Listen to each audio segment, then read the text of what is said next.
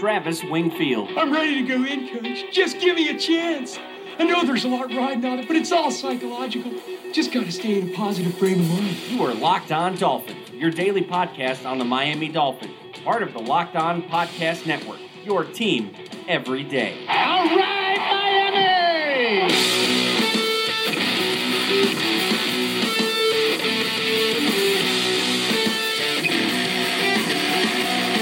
It is finally draft week. What's up, Dolphins? And welcome into the Monday, April the 23rd edition of the Locked On Dolphins podcast. I am your host, Travis Wingfield, and I'm here to bring you your daily dose of Miami Dolphins football. And on today's show, just 3 days away from the big night, it's going to be all about the draft this week on the Locked On Dolphins podcast. Today, we will revisit the draft classes of 2012, 2013, and 2014.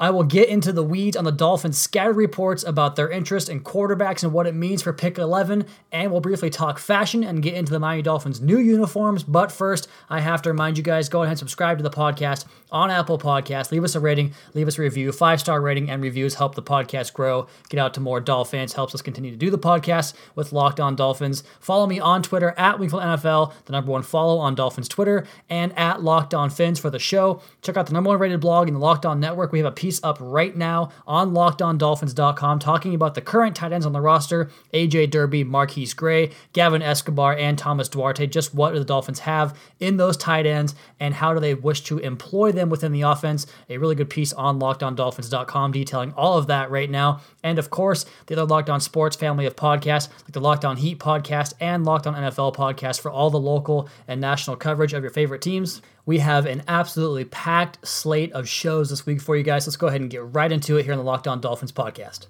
That's another Miami Dolphins. And on first down, we got some news and notes to clean up here just a little bit. Not really so much news as much as just opinions about certain players and certain aspects of the team that we can talk about that pertains to the draft after the fact here in about a week or so. So the two players that I really wanted to get to real quickly were Kenny Vaccaro and CJ Anderson, both at positions of need for the Dolphins, both veterans that have produced in the past, both guys that would serve to fill holes on this roster and certain roles within this roster, both as a potential slot cornerback for Kenny Vaccaro, a change of pace / second running back to Kenyon Drake and CJ Anderson. So these guys both are players that could be big contributors for the Miami Dolphins in 2018 if they are inked to new deals.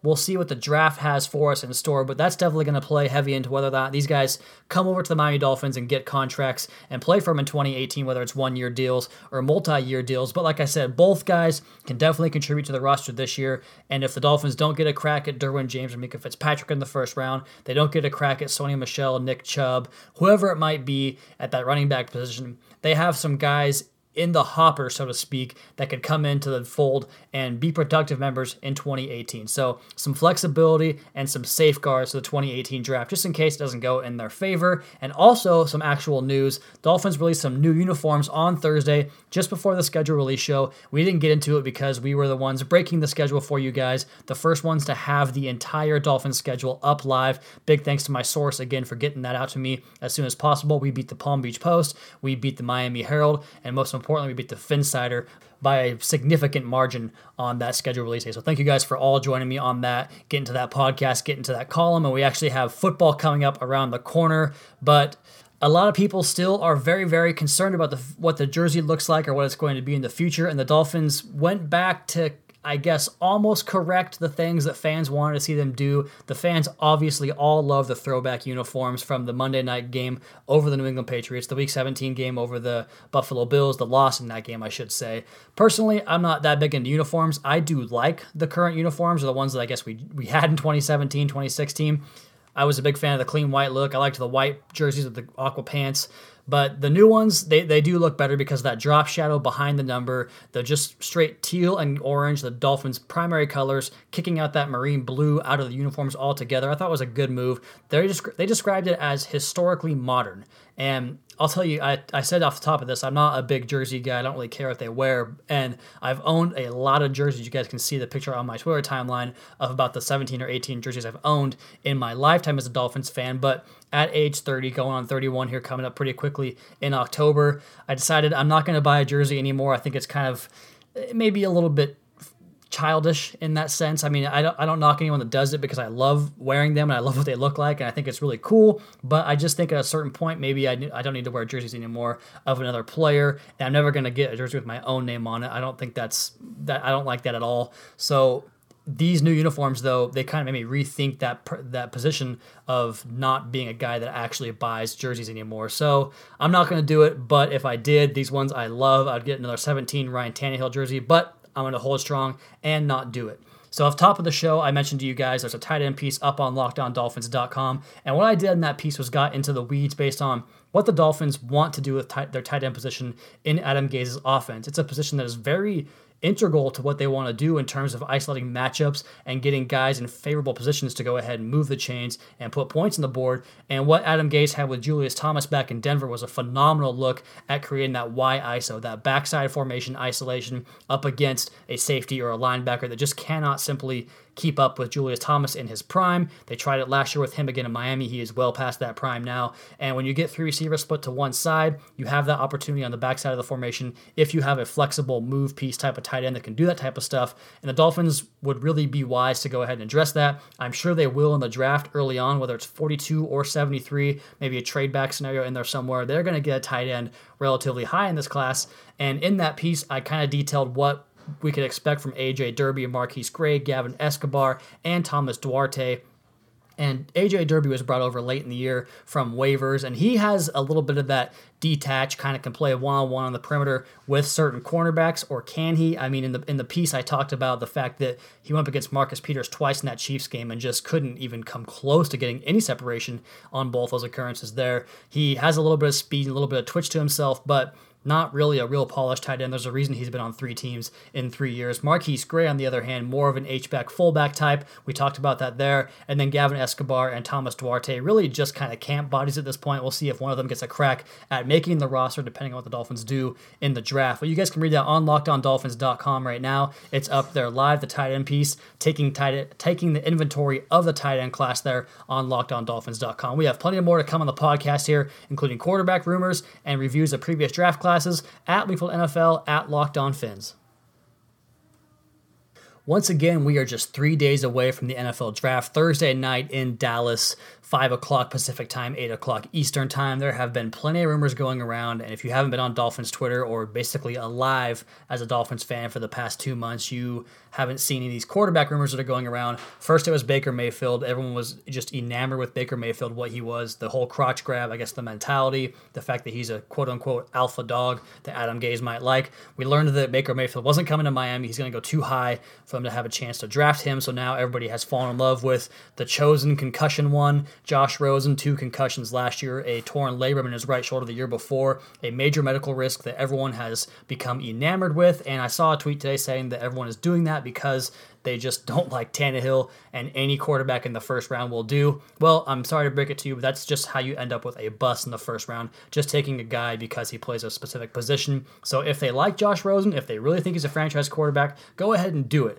But all these rumors and all this speculation surrounded around the quarterback position, I'm not buying it for a second. And you guys can point to the fact that I'm a big Tannehill supporter. I believe he's a good player and going to be a very good quarterback for the Dolphins for the long-term future here in Miami. You can point to all that, but I just don't buy it because of the simple fact that they have had their messages sent out this offseason.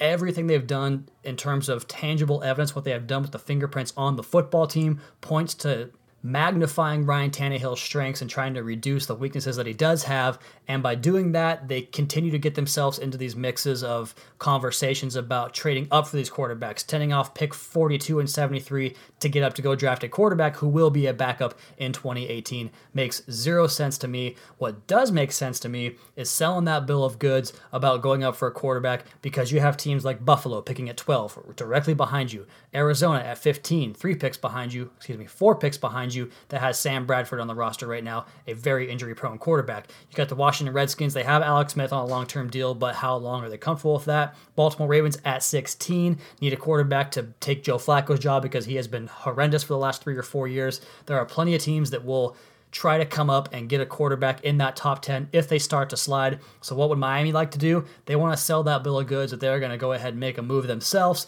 and force a team to come up over the top of them, which kicks a team down from like, let's say 8 or 9 in Oakland or San Francisco. That takes a team that would take a defensive player out of the top 10. It brings the team that wants a quarterback into the top 10, which then does what? It forces a defensive player down to number 11, where the Dolphins pick, where they have the big weakness, where this draft is strong in this position. Go ahead and take your quarterbacks way too high, overreach for those quarterbacks because you have to do it in this league. That just kicks some more blue chip defenders down the line to the Miami Dolphins at pick 11, where you can address the bad third down defense, you can address the bad red zone defense, you can address the bad linebacker position that hasn't been able to cover tight ends and running backs for my entire life now, it seems. That's the Dolphins thinking. They have done it with their moves in the offseason, their way they have spelled out their poker game. It just all adds up to connect the dots to Ryan Tannehill being the guy and trying to get a defensive player to slide to that spot. So, are they going to take a quarterback? Absolutely. I definitely think they will. First round, not a chance. It's going to be a defensive player, a blue chip one. And I keep seeing these tweets about how, well, the Dolphins would be smart to get a quarterback this year because 2019's class isn't very good, and the top quarterback in that class would only be the 6th best quarterback in this class, which is just a really mind-boggling take to have, because at this time last year, Baker Mayfield was thought of as a 2nd or 3rd round pick, the famed Omar Kelly tweet that has been dragged up and down Twitter the last couple of days, which I'm very glad to see that people are catching on to his fraud level of journalism. That's neither here nor there, though. Let's go back to the point and talk about the fact that Mayfield wasn't viewed as a top 3 quarterback, not even close to it. You had guys like Luke Falk that were pushing to be the first round quarterback rather. You had guys like Lamar Jackson that no one knew where to place them. It's just so much happens in a year. You're basing these guys' production in college off of 2 or 3 years tops. I guess some of them play 4. Not very likely. If you're playing as a freshman, that probably means you're going to go to the NFL after your junior year. But you have 2 to 3 years of production for these guys. That's a very limited sample size when you consider they play 10 to 12 games a year. You have 20, 30 games of tape on these guys at most, and in a period of their life where they're still developing. So to go ahead and put a ceiling on them then, to put a final stamp on that tape right there, you have to project with these college players. You're not getting a product that you know what it is right away. You're projecting what they will be. So going ahead and saying that 2019's class isn't good is complete hogwash. Don't listen to it. There are guys like Will Grier out of West Virginia who looks very good. The quarterback at Arizona that I'm in love with right now, we'll see what happens with him. He's not really refined as a passer, but like I said, he's 20 years old. Khalil Tate was Lamar Jackson light over here on the West Coast in Arizona. You have Drew Lock, the Missouri product, that looks like a really good quarterback going forward. So it's just very, very silly to claim that no one will be as good as these quarterbacks, because somebody will jump up. There will be 3 or 4 guys taken in the first round, just like every single year. So don't necessarily buy the hype around the quarterback. It's all a poker game at this point. We are just 3 days away, luckily, from learning the real fate of all these players, and we'll get into some past draft classes and give you guys a little bit of stroll down memory lane here on the Locked On Dolphins podcast at Wingfield NFL at Locked On Fins.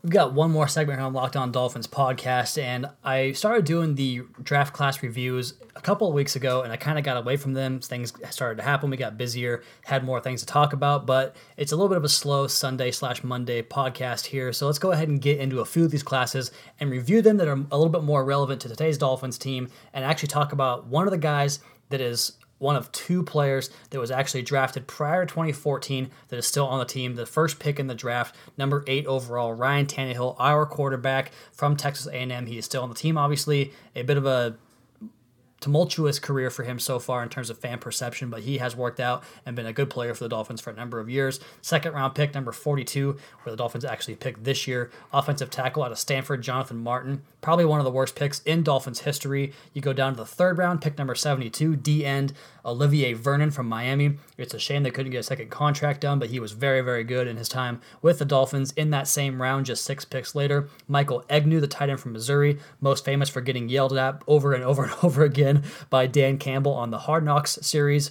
4th round, Lamar Miller, the running back from Miami as well, had a nice career with the Dolphins, couldn't re-sign here, has kind of fallen off with the Houston Texans, but had a nice career with the Miami Dolphins. And then Josh Cadeau, linebacker out of Oregon in the 5th round, BJ Cunningham, receiver out of Michigan State in the 6th round, and then Keeston Randall, defensive tackle out of Texas in the 7th round. All 3 of those players did not work out one iota. And then the 7th round, pick number 227, wide receiver out of Nevada with Colin Kaepernick over there, Rashard Matthews, who in my opinion was One of the guys they should have done more to keep in the 2015 season, they had drafted Devontae Parker, and then Rashard Matthews gets onto the field, has a better 2015 season than Parker by a long shot, and then that kind of spelled the writing on the wall for Matthews. He gets pushed out towards Tennessee as a free agent. They don't bring him back. He has been a very good receiver for the Titans there, so missed out there. But in this draft class, Tannehill, Vernon, Miller, and Matthews, one of the best draft classes the Dolphins have had in recent memory. We go to the next season in 2013 and go from one of the best drafts in team recent history to the all-time worst draft and all-time worst offseason. Let's start with the draft here.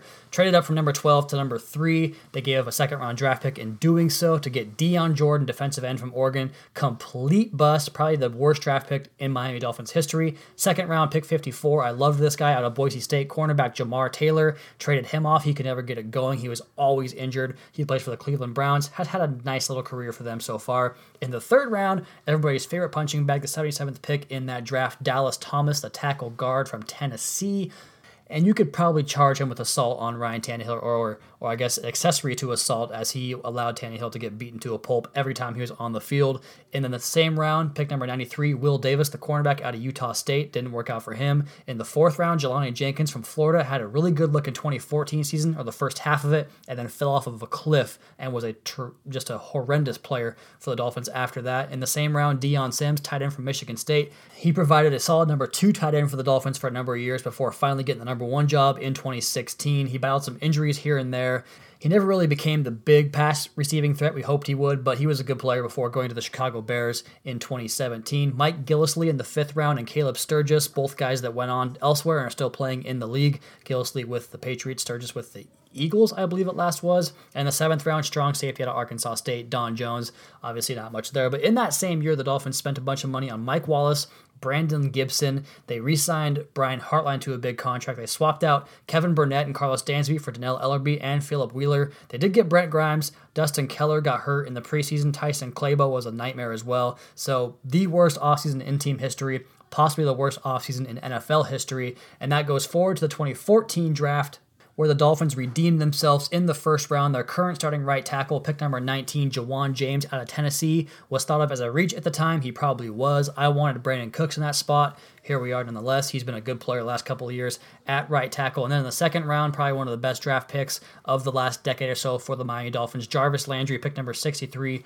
wide receiver out of LSU. Obviously couldn't make it work with a contract this year, but now he has a massive contract with the Cleveland Browns, so he worked out. Pick number 67 in the third round, Billy Turner out of North Dakota State. Loved his tape at left tackle. He got moved around the offensive line about 10 times. I still blame Joe Philbin for him busting on this team more than anything. In the fourth round, Walt Aikens out of Liberty is a good special teamer for the Dolphins right now. Tight end Arthur Lynch in the 5th round from Georgia, and Jordan Tripp, linebacker out of Montana. I remember when they took Jordan Tripp, he had a quote saying, "If I had played at Texas or USC, I'd be regarded as the best linebacker in this class." Well, we all saw how that worked out for him. In the 6th round, my favorite guy, Matt Hazel out of Coastal Carolina, he actually quoted a tweet of mine saying that Landry was not as good as AJ Green and said I was a dumbass. So good on you, Matt Hazel. I'm glad that you're still doing things in the league, buddy. In the 7th round, Terrence Fede, defensive end out of Marist. He had a very nice career for the Dolphins before signing with the Buffalo Bills this offseason. So the draft classes have gotten better as the years have gone on. The Dolphins were obviously in that 7-9,